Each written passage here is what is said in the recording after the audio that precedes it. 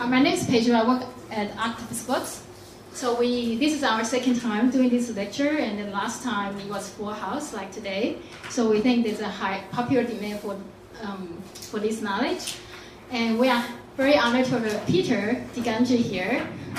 He has vast knowledge around, Ottawa River watershed. He has been doing more than 30 years of research with the Algonquin Nation Secretariat. So I guess most of you already read his bio on the website, so I won't read from his bio. I'll just pass the mic to him so we can get the lecture going. Just as mentioned, there's an audio recording, so if you don't feel like to take notes, there will be audio available afterwards. But I encourage you to take notes so you kind of remember it. And then I'll also encourage you to share what you learned today with your friends, your family, and colleagues. I think it's a very important issue, and we should know something about it. Okay, let's welcome Peter. Thanks.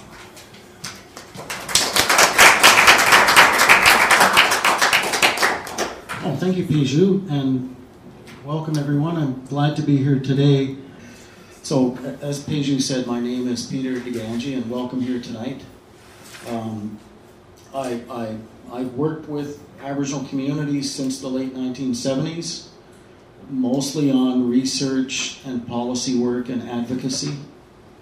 I currently, for about almost the past 20 years, I've been working with the Algonquin Nation Secretariat as Director of Research and Policy, and that's a tribal council, and I'll explain a bit more about that later.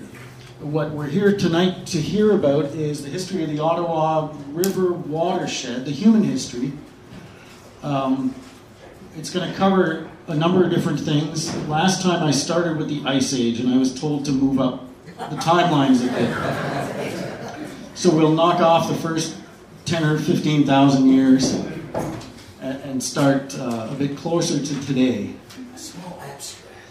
And what I'd like to do is give a little bit of the history of the river itself, a lot of history of the Algonquin people in particular.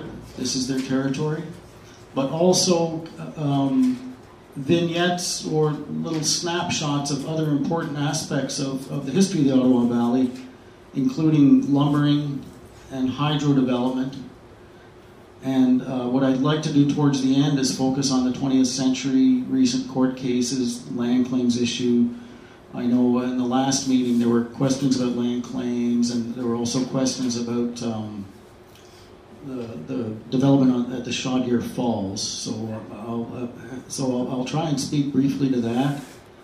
There will be time at the end for questions and answers, so certainly if you do have any questions, just keep track of them, and when I'm done, I'd be pleased to do what I can to answer them.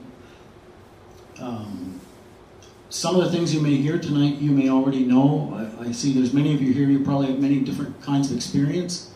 So I apologize in advance if I'm repeating anything you might already know or going over something that might be self-evident.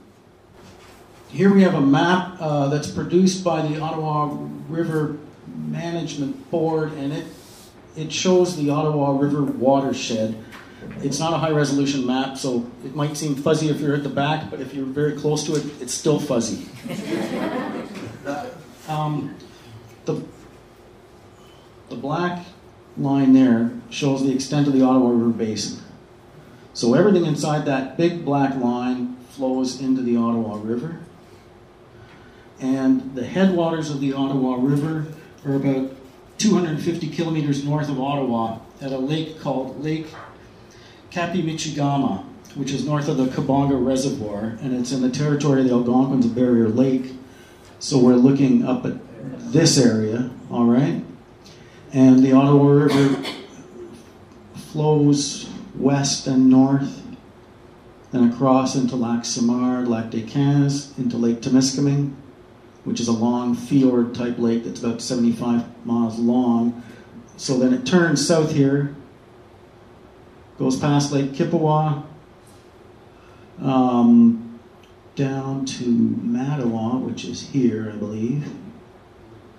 And then it goes east That's Element Island, Pembroke.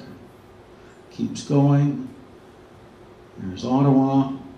Keeps going. There's Lake of Two Mountains and Oka, Gangi. And there's Montreal Island where it meets the St. Lawrence and, of course, empties out into the Atlantic Ocean. So it's about 1,200 kilometers long. And up until the early 1900s, the rivers and the lakes of the Ottawa River watershed, they were the highway. And in fact, all through North America, that was the highway. So you need to think of the Ottawa River sort of like as the 401 or the 417, because that was the way people got around, certainly when the ice wasn't covering the water. So, for instance, if you were an Algonquin person that was living around here at Oka, you could go up the Ottawa till you get to Mattawa. Then you could turn left, go into Lake Nipissing, get into Georgian Bay through the French River, and go up into the interior of the Upper Great Lakes and into the interior of the continent. Or when you got to Mattawa, you could turn north, go up to Lake Temiskaming, go across over the height of land into the James Bay watershed, and go north to James Bay. You could also take a long route around this way back through the headwaters of the Ottawa, across into the St. Maurice watershed, and come down into Three Rivers or Quebec City. These were many of the ancient trade routes which the Algonquins and other tribes made use of before Europeans came. The other important thing, I guess, about the river and about rivers in general is that they served as boundaries as well between individual communities and between nations. I'll get into that a bit later, but boundaries were pretty clearly identified. Sometimes they were fought over, but certainly watersheds and rivers and lakes were an important means of establishing territory and defining territory. Okay, this map here, and I believe there's some copies floating around, so if you'd like, you can take a look and share them. There aren't enough to go around. This is again, it's another map of the Ottawa River watershed. But what this shows are today's contemporary communities, just to give you an idea. Within the Algonquin Nation, there are 10 recognized communities today. I'll start here, Pikwakanagan, also known as Golden Lake. That's by Renfrew. And we'll go up here. Eagle Village, also known as Kippawa, on the shores of Lake Kippawa. This is Wolf Lake. Up here is Temiskaming. Over here, Long Point, also known as Winnoway. Here is Kitchissakik, formerly known as Grand Lake Victoria. Here is Barrier Lake. Kitiganzibi, also known as Maniwaki or River Desert. And then you have Lac Seemaw and Abitibi-Winnie, which are north of the height of land, but which today are considered Algonquin communities. And then you have Wagashig over here, which has a large component of Algonquin people as its members. And then neighboring communities, you have Matachewan, Temagami, both of which have considerable number of people of Algonquin kinship. You've got Nipissing, and then over here we have Ganazadage, Oka, also known as Lake of Two Mountains, Ganawage, and Akwesasne, which are Iroquoian communities. And there's about, between 10 and 12,000 individual members of the Algonquin Nation today. So, the Algonquin people were established in this watershed. By the time the Europeans arrived, they'd already been here. I skipped over the Ice Age, but I should say that when the glaciers retreated, we know that at Pembroke, around Pembroke, Morrison Island, and also at Fort Temiskaming on Lake Temiskaming, there is physical evidence of human occupation going back 6,000-7,000 years before present. And although we can't tie those people definitively to today's Algonquins, there's no cultural discontinuity. In other words, their cultural matrix was essentially the same as the historic Algonquins, and there's no doubt that they were connected. We find significant evidence of pre-contact trade that extended throughout North America. So at Fort Temiskaming, for instance, that was a trading location for upwards of 6,000 years, and they found trade goods from the Atlantic coast, from the Midwest of the States, from James Bay. So that gives you some idea of the extent of the pre-European trading networks. And I should mention one thing just briefly as well about the term Algonquin, because it creates a lot of confusion, especially if you're looking back at the historical records. The communities I've just mentioned that are inside the basin here, really, they only became commonly known as Algonquins at the end of the 19th century. Prior to that, there were a number of different designations that were used. For the French, their initial use of the word Algonquin probably only referred to the people living along the Ottawa River, south of Deep River, between Deep River and Montreal. The people further to the west and north were known as Nipissings. They were closely related to the Algonquins. The people in the interior were variously known as Jean de Terre, Tête de Bull. The people up by Temiskaming were known as Temiskamings. And also some people were called the Utamagamese. But these are all, by the 19th century, like I said, the terminology had sort of standardized and these people became known as Algonquins. There's also some confusion because there's an anthropological term, Algonquian, which actually refers to a very large language group that stretches from the east coast, the Mi'kmaq, all the way to the Saulteaux in Manitoba. It's a description of a linguistic group, so that's another area of confusion sometimes. You may have read or heard sometimes that Eastern Woodlands peoples were nomadic and they wandered around and they didn't have a place or territory, or that they didn't have a notion of land tenure or territory, but that's not the case. In fact, there was a very logical seasonal round based on their economy and their social structure. Essentially, in the wintertime, extended families would go out into their individual hunting grounds, and they would hunt rabbits and big game and trap and so on. And then in the springtime, they would gather in larger groups, and depending on the season, they would gather in even larger groups, particularly at the mouths of rivers where there were abundant fisheries. And those fisheries would enable larger groups of people to get together, and so you had larger groupings that would get together seasonally like that. By the time the fall came, people would be packing up and going back to their family territories. The key building block of social organization, like in any society, was the family. The extended family. So not the nuclear family like we're familiar with North America and post-industrial society, but the extended family, parents, grandparents, in-laws, and so on, depending on each other and supporting each other. Those extended families were made up larger groupings which were known as bands. And each band had a very specific territory that was well-defined and well understood by others. Those individual bands were then quite often the next level of social organization up was what you might call tribal council today, which is groupings of bands that were connected. So, for instance, there's 4 or 5 bands around Lake Temiskaming, which even today they're connected by kinship and they work closely together politically. And then for larger issues, you had the nation level. Usually that the nation was called upon and decisions were made at that level during times of war or when there were disputes with neighboring nations. But the other thing I should mention is that the landholding unit was the band, from what we know, from the research we've done. So the band was the landholding unit, and the constituent families within the band would occupy defined areas of territory. There were very strict and clear rules about trespass,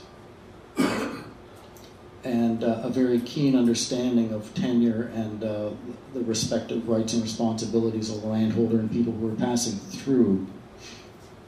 And as I mentioned, there was an extensive trading network and tribes would trade stuff they didn't have. The Algonquins did a degree of farming, what they call native corn, and of course gathering medicinal herbs and so on, but it was really more sedentary communities to the south, the Huron, for instance, and they would trade corn with the Nipissings, who would then take that corn and go up into James Bay and trade that for furs and so on. So there was an extensive trade network prior to the Europeans coming. The French and the English. I'd like to speak a bit about the coming of the Europeans. The French entry into North America was, for our purposes anyway, it was through the St. Lawrence. You know, they came in through the Gulf of St. Lawrence, set up at Quebec City, and moved up and inward. They had penetrated, by the 1600s, they penetrated up here. We know Champlain passed through the Ottawa Valley in the 1610s. And that was their highway to the interior. And they were allied with the tribes that they met. The British and the French at this time had no military superiority, so they were dependent on the tribes. They were dependent on the goodwill of the tribes, and they had to essentially enter into treaty and trading relationships to be able to survive and to be able to extend themselves. So the French became allied with the Mi'kmaq, the Huron, the Innu, the Atikamekw, the Algonquins, the Nipissings, the Ojibwe and Anishinaabe people. That was the French allies. The British point of entry was from the south through, of course, New England and New York. They initially allied themselves with what was then known as the Five Nations, the Iroquois, who occasionally and traditionally had beefs with the northern tribes anyway. And the other point of entry for the English was through James Bay after 1670, when the Hudson's Bay Company was given a royal charter. So the British and the French, as you know, had rivalries on the continent of Europe and colonial wars and imperial wars, and they drafted their tribal allies in North America to be their proxies and fight on their behalf. So you have a series of serious conflicts in the 1600s, off and on, with basically the French allied tribes fighting against the Iroquois, with the French and the English pulling the strings, and so on, and a series of pieces that were made, and so on. This culminated. Oh, and I should mention one other thing about this period. The Algonquins, in particular, were unique because they controlled the highway to the interior. So to get the furs to get to the Upper Great Lakes and get the furs in the interior, you had to go through the Ottawa Valley. They charged tolls.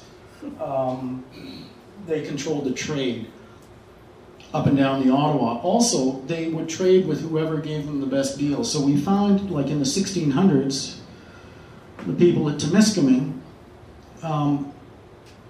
occasionally they'd go north to James Bay to trade with the English, but they would also go south to Montreal or to Three Rivers to trade with the French, depending on where they could get the best deal. In the 1680s, the French set up a fur trading post in Temiskaming to try and keep them there.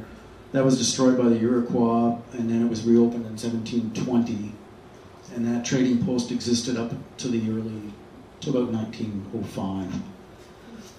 I'm going to flip over because there's a lot of stuff, and I'm realizing time is going by. I should talk a bit about the missionaries, because that's also an important theme.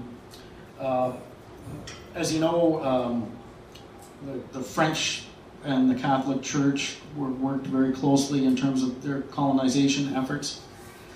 And one of the things the French did early on was to set up a mission.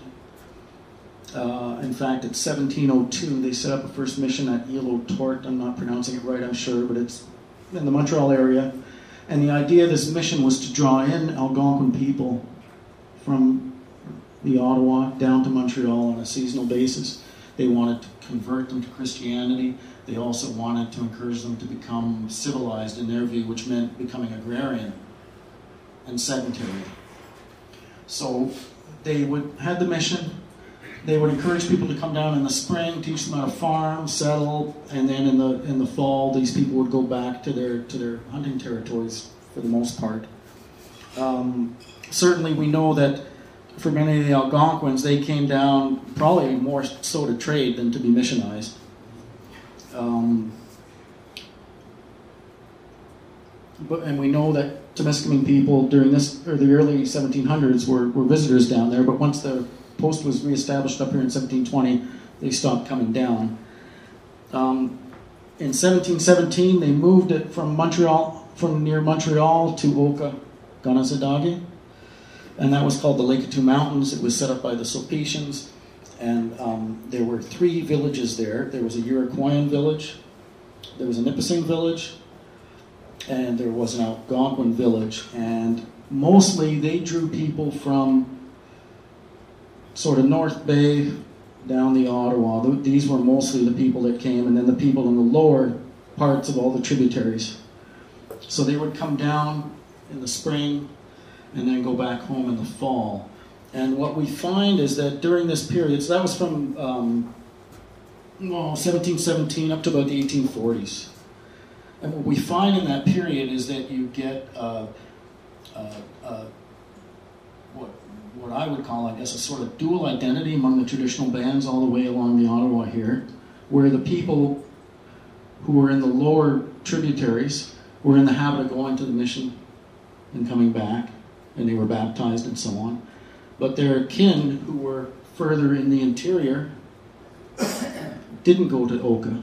They didn't become missionized. They were still considered pagans, and but they still remained members of the same traditional communities.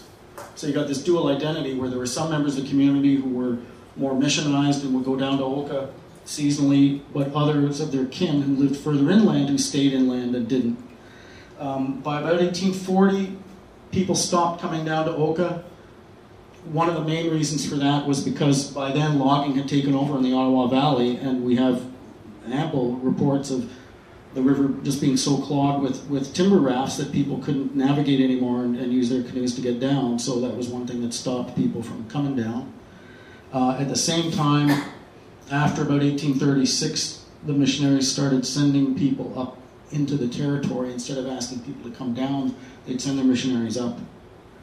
And by about 1860-65, there was a permanent mission on Lake Temiskaming right across the Narrows from the fort. And that was used by the Oblates as a base to do their annual circuit where they would go up into Abitibi and beyond in the interior. And there was a series of mission posts up here, Fort William and other locations where, so the Oblates really drove that, and they went in. So they changed their strategy, right? Okay, going back a bit, 1760, that was the end of the 7 Years' War. The British, of course, again, they were fighting another war with France, and they were using the native tribes as their proxies. The British tried very hard. They needed to get the alliance or else the neutrality of the French First Nation allies to be able to take over Montreal and Quebec City. So they started working very hard to get the neutrality or the alliance of the French allies, and they entered into a series of treaties between 1759 and 1764 to secure that. One of the things and the Algonquins and Nipissings participated in a number of those treaties. One at Swagachi in 1760 when the British were on their way to Montreal, and then another one at Ganawage in 1760 after the capitulation of the French. And the reason I'm mentioning that is because there were significant commitments made by the British at that time. They indicated to who were the allies of the French at that time, we'll recognize your land rights, we'll protect your land rights, we'll give you freedom to trade, freedom of religion, let us pass through and we'll be your friends. The British had already entered into a number of treaties with the Iroquois, the Haudenosaunee, and that was called the Covenant Chain of Treaties, and they invited the French, the tribes that had been allied with the French, to join them in that. So they made these commitments, essentially recognizing Algonquin Aboriginal title, all right, and saying that they were going to protect it. So after the British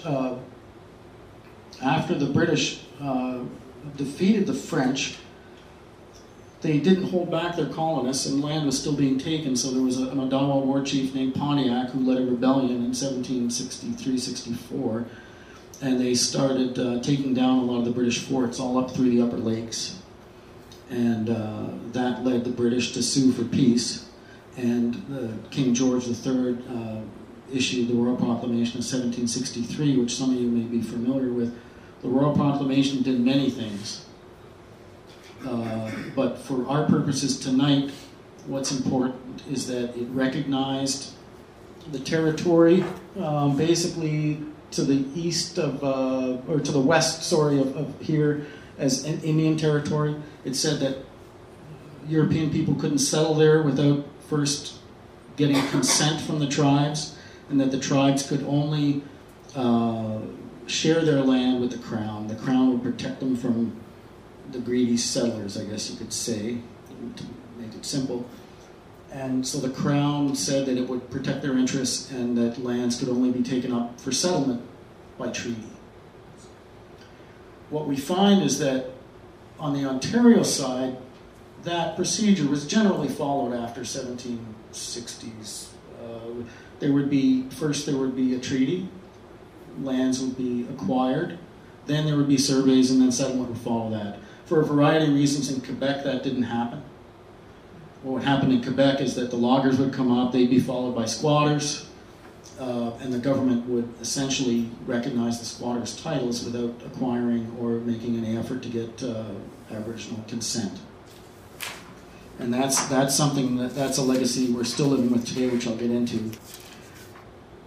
After the American Revolutionary War in the 1780s, you got a surge of United Empire Loyalists coming into Canada, and that put pressure on Indigenous people's territory because they started to want to clear land where lands hadn't been settled.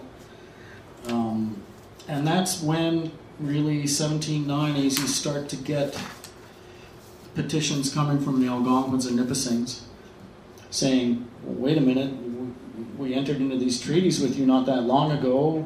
We have the Royal Proclamation of 1763. They actually had been given hard copies, and as late as the 1840s, the Algonquins and Nipissings still had their original copy of the Royal Proclamation of 1763 that had been given to their chiefs, and they're making petitions and showing up to meet the governor with their copies of the Royal Proclamation saying, here, this is what you've said. You made these commitments, and we want you to honor them. So that's when you start to get the petitions. And I'll just read one very briefly just to give you an idea of the flavor. But these start in the 1790s, and they go right through to the 1920s, and they're still being written today. But this is 1835. James Hughes is writing to the Indian Department in Toronto. Several chiefs and warriors of the Nipissings and Algonquin tribes have requested of me to write to you. These tribes are by far the best Indians in the lower province. The only means they have had since time immemorial to gain a livelihood was the chase, in other words, hunting. They've always been in the habit of following, and they succeeded at supporting themselves until recently. They say that their hunting grounds have been entirely ruined by the white settlers. The squatters have taken possession of certain portions, but especially the lumbermen who set fire to the woods, destroy the beavers and their peltry, drive away the deer. They're bringing their grievances to you. Promises have been made. They want a fair resolution. And you just get repeats of that over and over and over for the next 150 years. Generally speaking, no action is taken because a couple of things. After the War of 1812, the British no longer needed Indigenous nations as military allies. And so it became a civil matter. Up until then, Indian affairs had actually been a military jurisdiction. After 1812, it's transferred to civil administration. And because the Europeans aren't dependent on Indigenous nations anymore for military survival, they start to relegate their demands and their rights to a lower level and basically facilitating the exploitation of the territory. The other thing let's get to lumbering now, because lumbering is important, especially for this part of the country. in 1800, the demand for lumber was really driven by the Napoleonic Wars. There was a blockade of the Baltic, and it was preventing England from getting timber that it was relying on for its navy. So they started taking timber from the Atlantic Canada and up the Ottawa Valley for the masts for their ships, for their tall ships. And that was really what started. But then they got into other forms of logging for the building trade. So in 1802, you get a fellow named Philemon Wright, who came up from New England, Massachusetts, with a group of families and servants, and they settled in Hull. And they started to log. They were confronted by the Algonquins at the time, and they said, well, don't worry, we've got permission to do so, and that triggered petitions from the Algonquins and Nipissings at the time. Nonetheless, Philemon Wright settled, and they started logging up around the Ottawa, and then up the tributaries, up the Gatineau. They took their first raft of square timber down to Quebec City in 1806. And at that time, if you can imagine, the trees were really big. They were probably about 400 years old. And white pine and red pine, you hear accounts of trees that might have been 175 feet tall with the first branch at 100 feet. And red pine and white pine. First they went for the red pine, then the white pine. So they would take these trees down, they'd square them, which was a wasteful way of doing it. You got rid of about a third of the tree that way, but they'd take these and make them into just huge square beams. And then get them down to the river in the winter. In the spring, when it melted, they'd assemble these into what they called cribs, which were rafts put together, these ginormous rafts, so big that they'd have a whole crew living on them with a cook tent and camp, just giant things. They'd float down the Ottawa River. They'd disassemble them when they came to certain rapids. There was a lot of capital investment in slides, dams to raise the water levels, and flumes and that kind of thing to be able to get these logs down. Sometimes they'd have to disassemble the cribs, float them down these chutes, and then reassemble them on the other side and get them down to Quebec City. From there, they were put into the holds of ships and taken to England. Then later, the U.S. became a big export market as well. Anyway, so after Philemon Wright got his first raft of square timber down to Quebec City, more people started coming up, and it really just exploded. The timber trade just exploded. Largely, the lumbermen themselves were Irish and French, and the bosses were Anglo.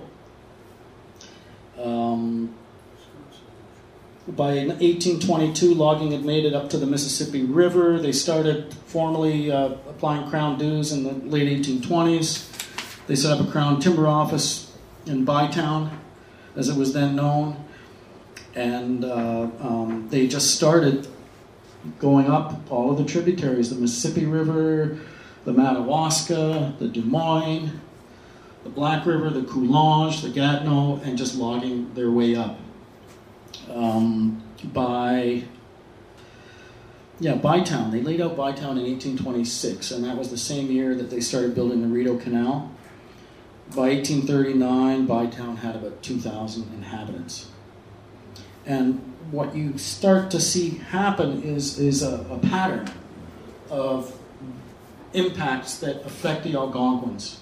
And I'd like to explain this in some detail because it's really important for you folks to get a sense of this. In the Ottawa Valley, logging preceded settlement for the most part. But what preceded the logging was waves of epidemic diseases. And they had quite a dramatic impact, and this scenario repeats itself all the way up. What I'm going to explain is some events that happened at the head of Lake Temiskaming in the 1840s. All right? But you can be sure that that same pattern had started down here and just went all the way up the Ottawa River. What were some of these diseases? Well, we have measles, you've got influenza, you've got tuberculosis, you've got scrofula, which is tuberculosis of the bones and glands, you've got scarlet fever, you've got smallpox. These were often brought back into communities by men that had been out trading. And they'd gone to the periphery of settlement and run into European loggers and got these bugs, and then came home and brought them into their home communities. And between 1843 and 1852, there was a really brutal series of epidemics throughout the Upper Ottawa. And I'm going to read you something, because just to give you an idea of what people had to go through. And this was before the loggers even got there. This is before the settlers even got there. This is all preceding it. Okay, so in 1849, there's no real settlement on Lake Temiskaming. There's a fur trading post. It's still a fur trade economy. There's this fellow named James Cameron, and he's writing to his uncle Angus, who had been the postmaster before him and had retired. He'd gone back to Scotland. And this guy's writing his uncle, and he's writing about people that they both know, families that his uncle used to trade with and they know. So here's what he says. He says, "The great cause of the failure in the fur returns is the mortality and sickness amongst the poor natives. Consumption and scrofula, or king's evil, is carrying them off by the dozens. It is really horrible to see the poor wretches in the hot season when afflicted with the latter from their filthy state. The sores engender maggots, and they are food for the worms when alive. So that my situation amongst them is anything but pleasant. The poor wretches lying in all directions about the point, and in a state that medicine can be of no avail. There were 2 or 3 of the head of the Lake Indians helpless last year, but in the month of January last, they were nearly all seized, and when I saw them on my way back from Abitibi in the beginning of March, they were crawling out to the Riviere Blanche. Such a painful state of suffering I never saw. Old Nanny's sons with their families were living skeletons. 2 women would be hauling a train with their husbands and children. Jigmurray and his children, except 2 little ones, are dead. Obasa witches will soon follow them. His only son is just now a mass of corruption. Quiss has lost his son also. He's the only one in health of his brothers. Jolly Garson and his brother have lost nearly all their children, and the former his wife. But why continue this sad list? It is the same all over." And that's before the lumbermen even get there. All right? So this just gives you an idea. So what happens, and that had been happening in previous generations, from 1802 onward, all the way up to Ottawa. So what happens is that you get a number of traditional bands where they're being depopulated very fast. Breadwinners are no longer there. Traditional communities are having to reorganize themselves and regroup to make up for the population loss. Okay, and this is what you find happening in Algonquin territory throughout that period of the 1800s, and wherever logging goes, this is what would precede it. Then the loggers come, and they weren't clear cutting in those days like they do now, but they were destroying habitat, setting fires to clear forest. They would not only cut down the forest and destroy habitat, but also they would be competing with the local Algonquin people for fish and game, because these guys would trap on the side. Okay? On top of that, the rivers would get clogged with timber being taken out every spring, so people couldn't use their canoes to navigate to get to where they would usually go to. So these are some of the kinds of impacts, and that's when you start to get more petitions from the people up in the interior saying, you need to set aside some lands for us so that we can protect ourselves from these intruders.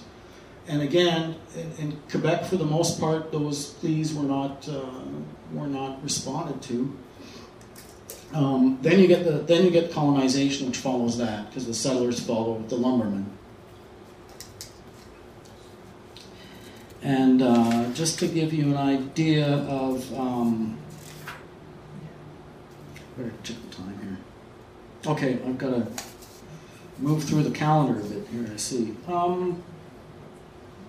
Okay, just a bit more about the reserves. You got a lot of petitions for reserves throughout, starting in the 1790s. In 1851, the province of Canada, for the lower Canada portion, they adopt legislation establishing reserves. The way they approached it in Quebec is they set a maximum amount of reserve land that could be created. So I think it was 230,000 acres for the whole of lower Canada. and the Algonquins received 2 allocations out of that. One at River Desert, now known as Kittiganzibi, and one at Lake Temiskaming at the head of the lake. And all of the Algonquin communities were intended to relocate on those reserves and become centralized and become sedentary. In the vast majority of cases, people just refused to move. They said, it's too far, we want to stay in our traditional territory, and we're going to make it the best we can where we are. So what you have is a number of communities that remained landless because they didn't move to these centralized reserves. And the reserve creation process in Quebec is very convoluted, but just to give you an example, okay, so Kittiganzibi's here, their reserve was surveyed in 1849, Temiskaming 1854, but it really wasn't settled till the 1880s when colonization pushed people on. Eagle Village, Kippewa people, they didn't get a reserve until 1974, when the government of Canada purchased land from a third party to establish, and just basically enough land for housing. That's it. Barrier Lake got a reserve, I think, in 1963, 64, about 59 acres, just enough for housing, basically. Lac Seamont got a bit larger reserve around 1963. Abitibi-Winnie, they had to purchase their reserve in the 1940s, 50s. Pikwakanagan, Golden Lake, they had to purchase their reserve in the 1870s. Wolf Lake today still does not have reserve lands. Long Point, also known as Winnoway, today does not have reserve lands. They're settled on what's called an Indian settlement. It's treated as if it's a reserve, but they don't have a clear title. It's Kitchissakik, Grand Lac Victoria, they still do not have reserve lands today. Quebec has always, and Ontario, have always found reasons to say, well, we can't because there's a timber license. We gave the rights to somebody else, so we can't give it to these guys. There's always been reasons. So today, in terms of historic First Nation bands, Quebec has the largest number of traditional bands that don't have reserve lands. And out of those, the Algonquins of all the nations in Canada are the one nation that has the most number of communities without even lands that they have reserved to themselves, even for simply housing purposes.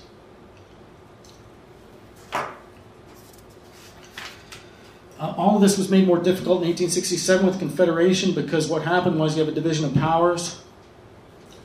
The provinces get control of the lands and resources within their territories. They also get, health, education, so on. The federal government inherits the old imperial responsibilities of legislative responsibility for Indians and lands reserved for Indians, as it says in the Constitution. So the federal government's got the responsibility for the tribes, but the provinces have the land. And that's something that continues to plague resolution of the Algonquin land question today, is this division of powers. And the fact that once the provinces got the land after 1867, they just started giving it out. So the pie's already been divided up. And when it comes time for First Nations people to say, well, you still need to set us aside a reserve, we've been waiting for 150 years, like the people at Wolf Lake say, Quebec says, well, we already gave it to everybody else. So that's a problem today. And I'll just give you a quick example before I move into the 20th century of the effect of colonization in Lake Temiskaming, because that's something I have statistics for. But again, you can just replicate this all the way down the valley. In 1871, the fur trade was affected by timber trade, there's no doubt, but the fur trade was still alive and well in the Temiskaming region in 1871, and from what we know, Algonquin people made up about 77% of the population around Lake Temiskaming in 1871. Colonization started there in the 1880s, mid-1880s, so that by 1886, about 45% of the population was Algonquin. So that's after 15 years, 16 years. By 1892, they were down to 11% of the population. And by 1901, they were 3% of the local population. So that's in a period of 31 years. 31 years, they went from being 77% of the population to 3%. And with that diminishment, their influence, of course, diminished. Their ability to participate in decision-making or benefit from resource development diminished. All right? Okay, now let's move into the 20th century. Just a moment here. And there's a couple of themes I'd like to just pursue for the 20th century. One is dams.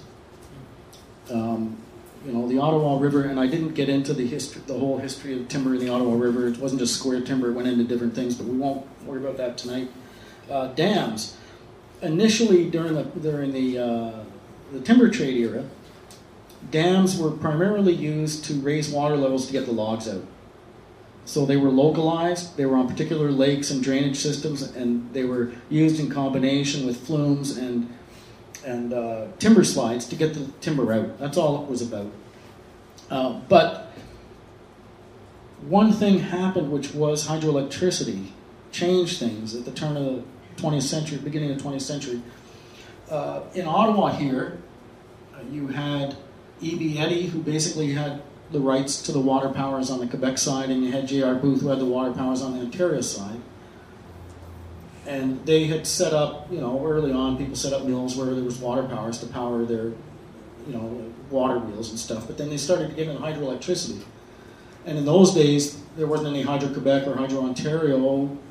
The generators of the electrical power would generate the power, build the distribution lines, sell it to either corporate sector or to individuals. And what was happening was this.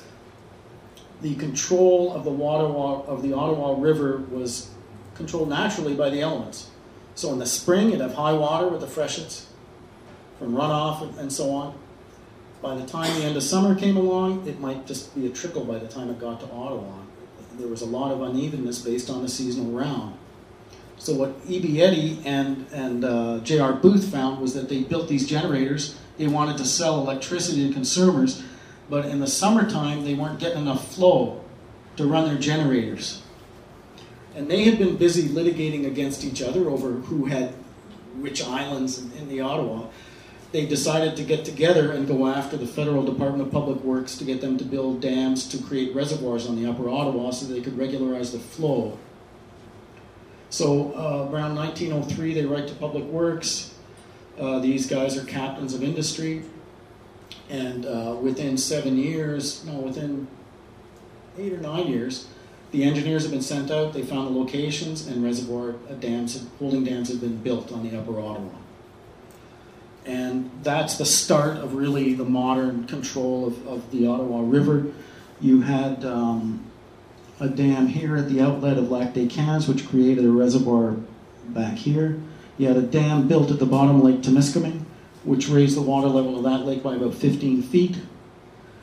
You had a dam built at the outlet of Chippewa River at Lanielle, and another one at Gordon Creek at the town of Temiskaming. And together, those created a huge reservoir, and they would start to operate the dams and empty them out to regularize the flow so that down here in Ottawa, we could have more steady water levels.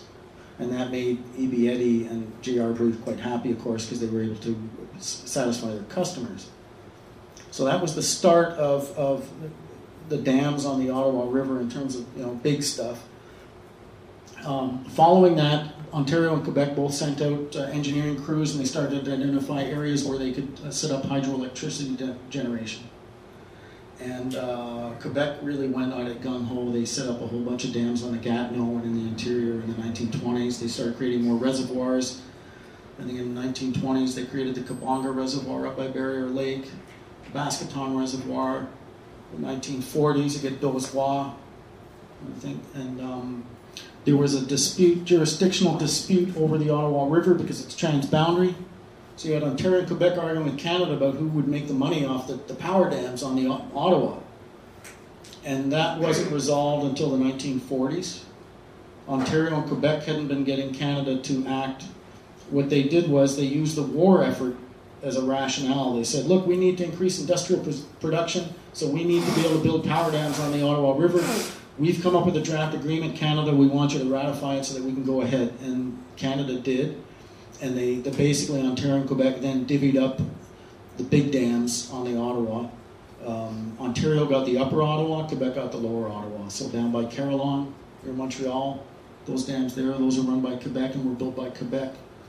And then Mattawa, Rolfton, where the Otto Holden Dam is, those are Ontario. So by 1984, there were 43 hydroelectric generating stations on the Ottawa River Basin, and they were producing about $1 million worth of electricity a day. In 1983, the year before that, Ontario, Canada, and Quebec established the Ottawa River Regulation Planning Board with the goal of integrating the management of the main reservoir. So there's been pretty structured management and control of the Ottawa River for a number of years now. It sort of happened in stages. And of course, consistent with the rest of what I've explained tonight, these things had a dramatic impact on Algonquin people. There was no compensation. One example, I can give you a concrete example. On Lake Temiskaming, when they built that dam in 1910, 1913, it raised the water level of the lake about 15 feet. That lake's 75 miles long, and it's in Quebec and Ontario. Public Works went all along the lake shore to identify landowners, municipalities. You're going to be impacted by the dam. For the town of New Liskeard, it's going to affect your sewage system. We're going to need to compensate you folks. You're going to have to rebuild. Sports clubs, everybody, they knocked on everybody's door to compensate them, except the reserve at the head of the lake, Lake Temiskaming, who lost a significant amount of their lakeshore. They never even called them. The files show no indication that the community was even approached to receive compensation. Another sort of irony is the people at Barrier Lake, Kabonga Reservoir, well, Rapid Lake, the reserve that was created in the 1960s. The Kabonga Reservoir was created in the 1920s as a reservoir to help power the dams on the Gatineau. Quebec has been generating revenues from that reservoir and the dams south of it since the 1920s. Barrier Lake still, they get their power from a diesel generator. They're still not connected to the power grid. And they can't build new houses because the power generator has reached its maximum capacity. And Hydro-Quebec wants to charge an extortionate amount to hook them up to the grid and build a line in. Even though Hydro-Quebec has been generating revenues from that reservoir since the 1920s, almost 100 years. So that's an example of some of the disparities. I could also talk about fish and game, or I could talk about court cases and land claims policy. Do you guys want to tell me which you'd rather hear? Because I've got about 5 or 10 minutes. I could do one or the other, or I could do both and go for another 20 minutes. Okay, so let's get into fish and game, because that also has a significant impact on the communities. Initially, most of the settlers were subsistence hunters. So they would hunt for fish and game for food, and they would compete with Algonquin people for that fish and game, just like the lumbermen did. And that puts additional pressure on those resources. But starting in the 1890s, Ontario and Quebec both realized that there's serious money to be made by bringing rich people from the U.S. or Montreal or Toronto, bringing them up to fish and hunt. Because those people will spend money. They'll spend money at the lodge, they'll spend money on gas, they'll spend money on licenses. So Ontario and Quebec both realize this is a huge revenue generator. And it really starts in the 1890s, but it gets serious in the 20th century. At the same time, you get itinerant trappers, particularly after World War I and during the Depression. New immigrants from Europe, mostly, many of them actually from the Nordic countries, who would hop on the rail line and jump off the rail line and use poison and clear out an area by trapping it with poison, and then once they cleaned it out, they'd move on. Algonquin people generally had very established and strict conservation practices. For instance, If you had a beaver house, you'd always leave a couple in there to make sure there were more beaver next season. You'd never clean out the beaver house, or say you trap one area for a number of years, then you'd stop trapping it and trap a different area to leave that one fallow to rebalance. When you have itinerant people who aren't tied to the land coming through, they don't think about that. They don't know who's there. They don't know whose trap lines are there. They just come in, clean it out, and move on.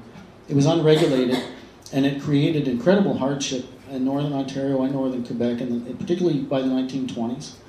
You get lots of reports in the press, petitions. We've got to do something. These people are, it's just an invasion of white trappers, essentially. So in Quebec, in the 1920s, they established the Grand Lac Beaver Preserve, which was supposed to be only for Algonquins to harvest fur bearers. Ontario didn't really get on that boat. They just said, well, tough. So you get the trapping thing. And then afterwards, after World War II, you get the registered trapline system that's introduced as a way to try and manage and control the unrestricted trapping. But what we find, particularly in Ontario, but also in Quebec, is that when they established the registered trapline system, they used it as an opportunity to squeeze out the Indians that were left trapping. So if you look at the records from the 1920s or the 30s and 40s, particularly after 46, 47 in Ontario when they established the registered trapline system, people are saying, I've been trapping here, my ancestors are trapping here, now you gave it to somebody else. And the local conservation officers and the local settler elite would be handing these things out to their buddies. And quite often the province would say, these Indian people are a federal responsibility, it's not our problem. So you get that happening. And then I'll get back to the tourism thing. Ontario and Quebec had very different approaches to sports harvesting. Quebec was more laissez-faire. They'd let things get out of hand and they'd try and fix it, but it was more relaxed. They never really had a systematic war against Algonquin trappers or hunters like they did in Ontario. But in Ontario they did. They had a systematic war, basically, throughout the early part of the 20th century. And here we have a letter from the Minister of Game and Fisheries in Ontario, 1936. He's writing to Indian Affairs. Because Indian Affairs is saying, how can you do this to these people? They're trying to make a living. It's the Depression.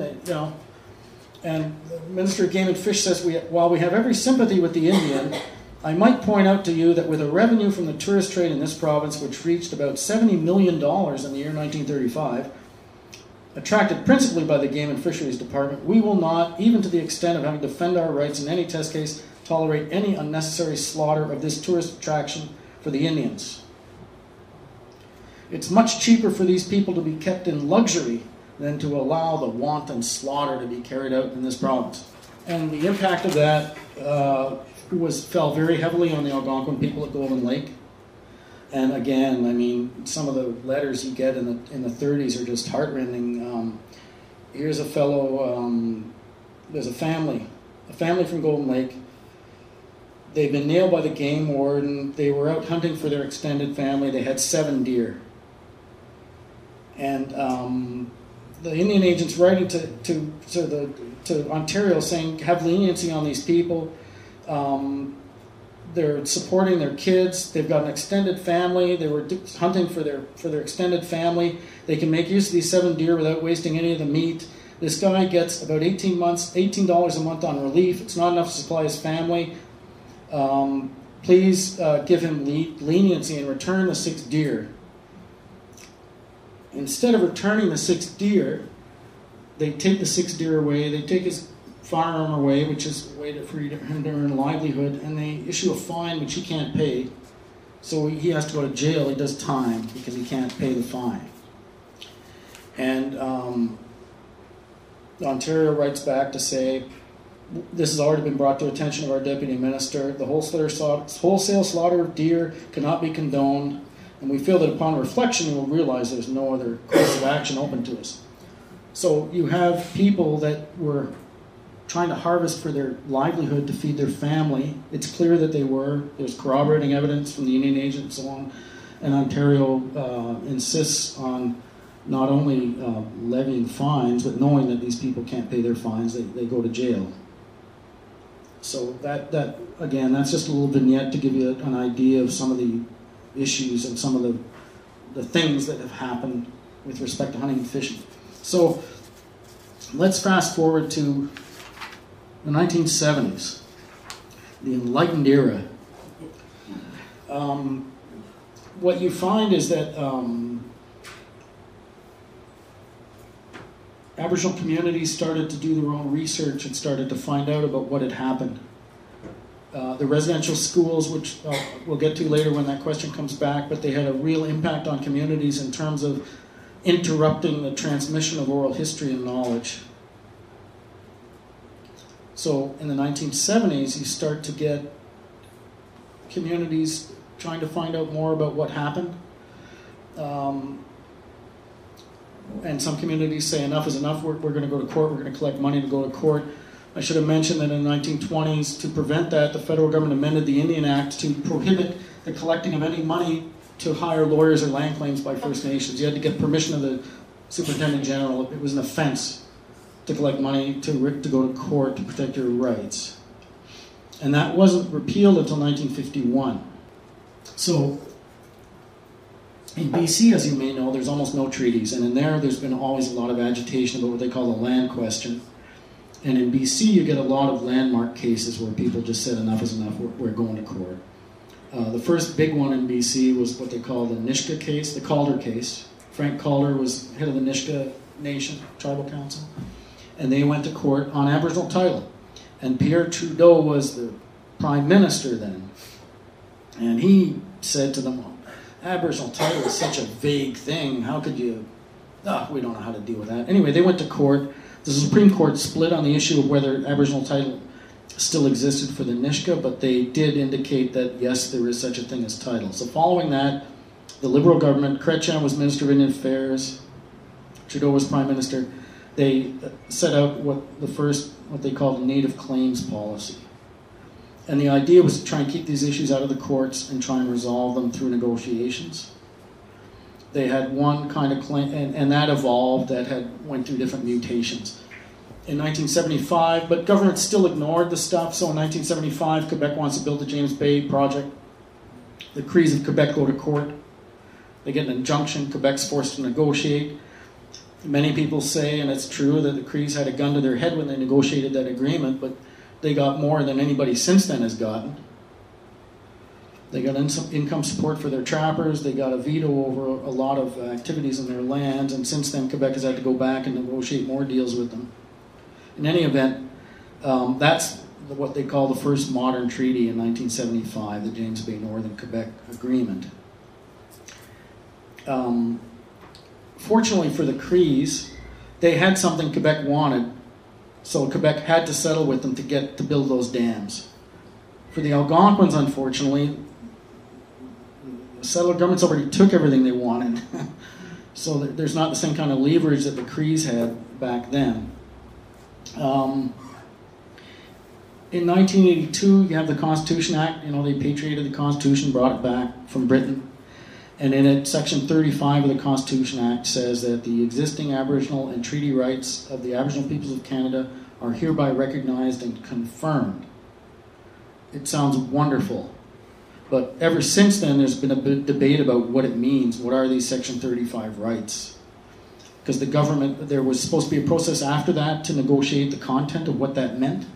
But it broke down in 87 when Prime Minister Mulroney shut down the First Ministers' Conference. So they were never able to negotiate what the meaning of Section 35 was. So you have these legal rights, Aboriginal treaty rights, recognized in the Constitution, but no definition. And governments unwilling to negotiate in good faith a definition of what those rights are. So people continue to go to court. And you get a string of court cases following 1982. By this time, the federal government has split this Native Claims Policy, and I'm explaining this for a reason. They have what they call specific claims, which are claims related to the administration of reserve lands and assets. Okay, so if you have a reserve, Temiskaming, for instance, their original reserve was, Well, at one point it was 69,000 acres. Today it's 5,000 acres. And that 75 or 74,000 acres that got lost was largely through a series of 40 highly questionable, most likely illegal surrenders. The government's on the hook for each of those, and the same for the administration of trust funds and so on. So that's one stream of land claims that exists. Kittigan-Zibi is a good example. They had a number of questionable surrenders of their land to create the town site of Maniwaki in the years following 1850, and they've succeeded in negotiating compensation for a number of those illegal surrenders. That's just one example. The other big part of land claims is what the government calls comprehensive land claims, and those involve Aboriginal title to the traditional territory. All right. Okay, so in 1987, you had another court case. The Musqueam tribe in British Columbia took the federal government to court over its administration of their reserve lands. The government said, well, yeah, we're controlling everything about it. We wrote the leases, we entered into the, we did all this with the third parties, but we don't have a legal obligation. Yeah, you got screwed, but it's not. The court found, yes, there is a legally enforceable fiduciary duty, like a trust duty. So if the federal government's managing First Nation assets, it has a legal duty to act in their best interests. If it doesn't, there's a liability there. All right? In 1990, you have the situation at Oka, what they sometimes call the Oka crisis. That was over a parcel of land. Remember I mentioned that there had been a mission at Oka? The people that were living there believed that the French that was given to them, the missionary order that had it said, no, it wasn't, it's ours, and there's been a fight over it ever since, and it's still not resolved. But the Oka crisis was triggered by the municipality wanting to extend into a cemetery site to build expand a golf course. And, if you may remember, large parts of Canada were shut down because a lot of the First Nations took action in solidarity with the Mohawk people at Gunnesadagi. Following that, the federal government changed its policy and said, okay, we want to deal with these things. Another important thing in 1990, there was a case called the Siwi case. And the Siwi case comes out of the Huron village, Lorette, in Quebec City. The Huron's traditional territory is along Georgian Bay and Midland in Ontario, but the Iroquois did their best to smash them in the 1600s. A portion of the Huron Nation ended up moving to Quebec City essentially as refugees. And they had a reserve, but they were harvesting. But the thing is, in 1760, they were promised certain things in a treaty that they entered into with, I think it was Governor Murray at that time. So what they were saying in 1990 is, we have a right to harvest in this particular area. Quebec said no, Canada said no, and the Huron said, well, wait, we have this treaty from 1760 where the governor promised us certain rights. The government said, well, that's 1760. You can't expect us to honor that. That's so long ago. They went to court. Supreme Court of Canada found, yes, that's a valid treaty. It's enforceable.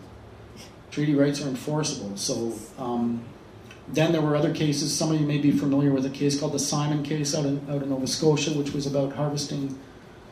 And again, they were relying on a treaty, 1751 treaty, I believe, that the Mi'kmaq entered into with the British. That one was interesting because what the Crown said, okay, you have a treaty right to hunt, but you have to use a bow and arrow. You have to use the same technology that your ancestors used when they signed the treaty. I mean, that's outrageous. So anyway, the judge threw that out. He said, no, you use what you know now. Pickup truck and shotgun. You don't need a horse and a... But it just shows you how bizarre things get. So you have the Simon case. You have these cases building up. Each time, what the courts have said is, governments, you have to negotiate in good faith. There's now this other thing that's come out of the courts called the honor of the crown, which is that the crown must act in good faith. It must negotiate in good faith. And what happens is that you get these court cases where the courts are actually filling in the details of Section 35. What do Aboriginal treaty rights mean? Well, the courts are doing it because the governments are too weak-kneed to bite the bullet and do the right thing. So the courts are filling that vacuum, for better or for worse. Every time you get a major court case like that, the governments have an opportunity to change their policies and their practices, and they don't, which is a real shame. So you keep getting more court cases. So in 1997, the Gitskan and Wet'suwet'en from BC, they end up in the Supreme Court, and what they want is a declaration of Aboriginal title to their traditional territories.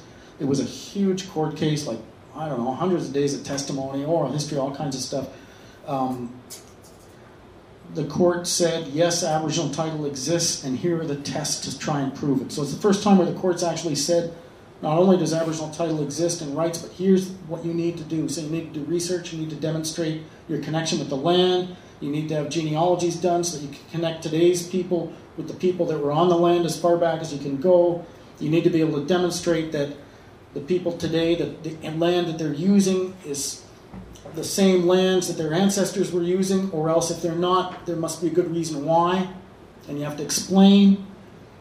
In Delgamuukw, the court also said that Aboriginal title is a right of ownership of the land to exclusive use with an inescapable economic component. And what the court said is, go back to negotiate. They're still negotiating today and haven't resolved it because the governments of BC and Canada were reluctant to do the right thing. In 2004, there was a decision called the Haida decision. The Haida are on Queen Charlotte Islands, Haida Gwaii. They were challenging the province's right to assign a tree farm license to another company. What they said is, it's going to impact on us, we need to be consulted. If it's going to impact on us, we should be consulted, and we need to be accommodated if it's going to impact on our rights. Even if our rights haven't been proven yet, we're asserting these rights, we have a certain amount of evidence, and you're going to have to deal with it. The court sided with them and laid out rules for consultation. So today, the law says that if a government is going to do something that may affect the rights that a nation is asserting, that they have to consult with that nation, and if necessary, depending on the strength of evidence and depending on the scope, the impact, the nature of the impact, then they have to accommodate. Okay. And then finally, in 2014, you get the Chilcotin decision, and again, that's out of BC, the Chilcotin tribe. They were challenging the province's right to issue a timber license in their traditional territory. By this time, the Supreme Court's just fed up. They get all these cases coming, and they keep saying, go back and negotiate, do the right thing, here's the tests. And still, you get this same thing of nothing happening. So what the court did in that case was they actually issued, for the first time in Canadian history, they issued a declaration of Aboriginal title. They said the Chilcotin actually own, they have Aboriginal title to this section of land. It's clearly defined. Here's what it means. It displaces provincial authority. The province is going to have to rewrite its Timber Act. X, Y, Z, and they've got to negotiate. So that was the court in 2014. The federal government still hasn't changed their comprehensive claims policy. It's still based on the extinguishment of Aboriginal rights and title instead of the recognition. Compensation for past infringements are still not a part of that policy. There's a litany of problems there. So that's all that is by way of background to the land question today for Algonquin people, because it's still unresolved in Algonquin territory. In the 1980s, the Algonquins of Golden Lake, as they were then known, Pikwakanagan, they filed a notice of claim with Ontario and Canada. After Oka, Ontario agreed to negotiate it, and the year after that, Canada joined the negotiations. So they've been in negotiations since 1992. They've just announced that they've got an agreement in principle, which is going to a vote at the end of February 2016. In Quebec, there are still no negotiations for the land issue. And as I think I explained before, but I really want to highlight this. I had a section I was going to do and I didn't. The provincial boundary. Algonquin people never had that boundary. Their boundaries were based on watersheds, and many of the Algonquin First Nations, their territories on both sides of the border. So Temiskaming, for instance, half their territory is in Quebec, half their territory is in Ontario. Eagle Village First Nation, also known as Kippawa, they have a reserve near Temiskaming South at Kippawa Village, but they had to move up from Mattawa because they were dispossessed in the 1880s. About 60% of their traditional territory is in Ontario. It's covered by the Algonquins of Ontario claim but they aren't a party to it. They haven't been consulted. They aren't a party to it, and their lands, 60% of their lands stand to be extinguished through this other land claims process. This is a comprehensive land claim process that's going on in Ontario. Yes, that's right. So, yeah, so, well, it's not a position, it's a reality that there's issues there of overlap that aren't being dealt with, right? And that's creating some contention, needless to say. Canada and Ontario seem to be unable to cope with the realities, the historical realities. What they would like to see is there's one claim for the Ontario side, there's one claim for the Quebec side, and never the twain shall meet. But it doesn't fit the historical reality or the facts. And what we find from the courts is that they've said consistently is you have to establish the facts. What are the facts of the situation? And the negotiations need to reflect those facts. So that's one of the issues that remains outstanding is the territorial issue, how you address overlapping and interlinked claims. Because there's been so much dispossession in the Ottawa Valley, there's been a lot of, I call it churn over the years. Traditional bands were displaced, some of them were superseded by other communities. Some of communities of today are successors of prior bands that no longer exist. But you're able to sort it all out, certainly for the communities I work with, which is Barrier Lake, Wolf Lake, Temiskaming, Eagle Village. We've been able to sort a lot of that out by doing the research and doing proper research and mapping and genealogy. In any event, certainly in the Ottawa Valley, the land question, the Aboriginal title question still remains unresolved today. It's good to see negotiations, but the negotiations need to reflect the realities. And I think that it's going to take a number of years until these issues are resolved. It may take more court cases. The new government, they've said a lot of the right things. I think it's historic that they've named a First Nation person to be the Attorney General, Minister of Justice. A lot of people have high hopes, but I've seen before where there's been very high expectations that have been dashed once you come face to face with the political and economic realities. I did a similar talk to this in Temiskaming last month to all the mayors and the Chamber of Commerce for Temiskaming, New Liskeard, and that area on both sides of the Ontario-Quebec border, and because they hear land claims, they think, oh, we're going to get evicted. The Indians wanted to throw us out of our homes, and you get all this stuff. So I was explaining to them much of what I explained to you tonight, and what I told them was, you got to realize something.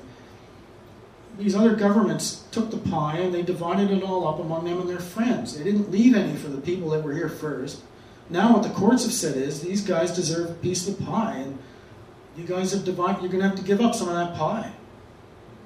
And the governments today say, well, we're austerity, we're in deficit, so it's like, they took all the money, they went and had a party, and they come back and say, well, I'm broke now, I know I borrowed money from you, but... And that's you can't say that.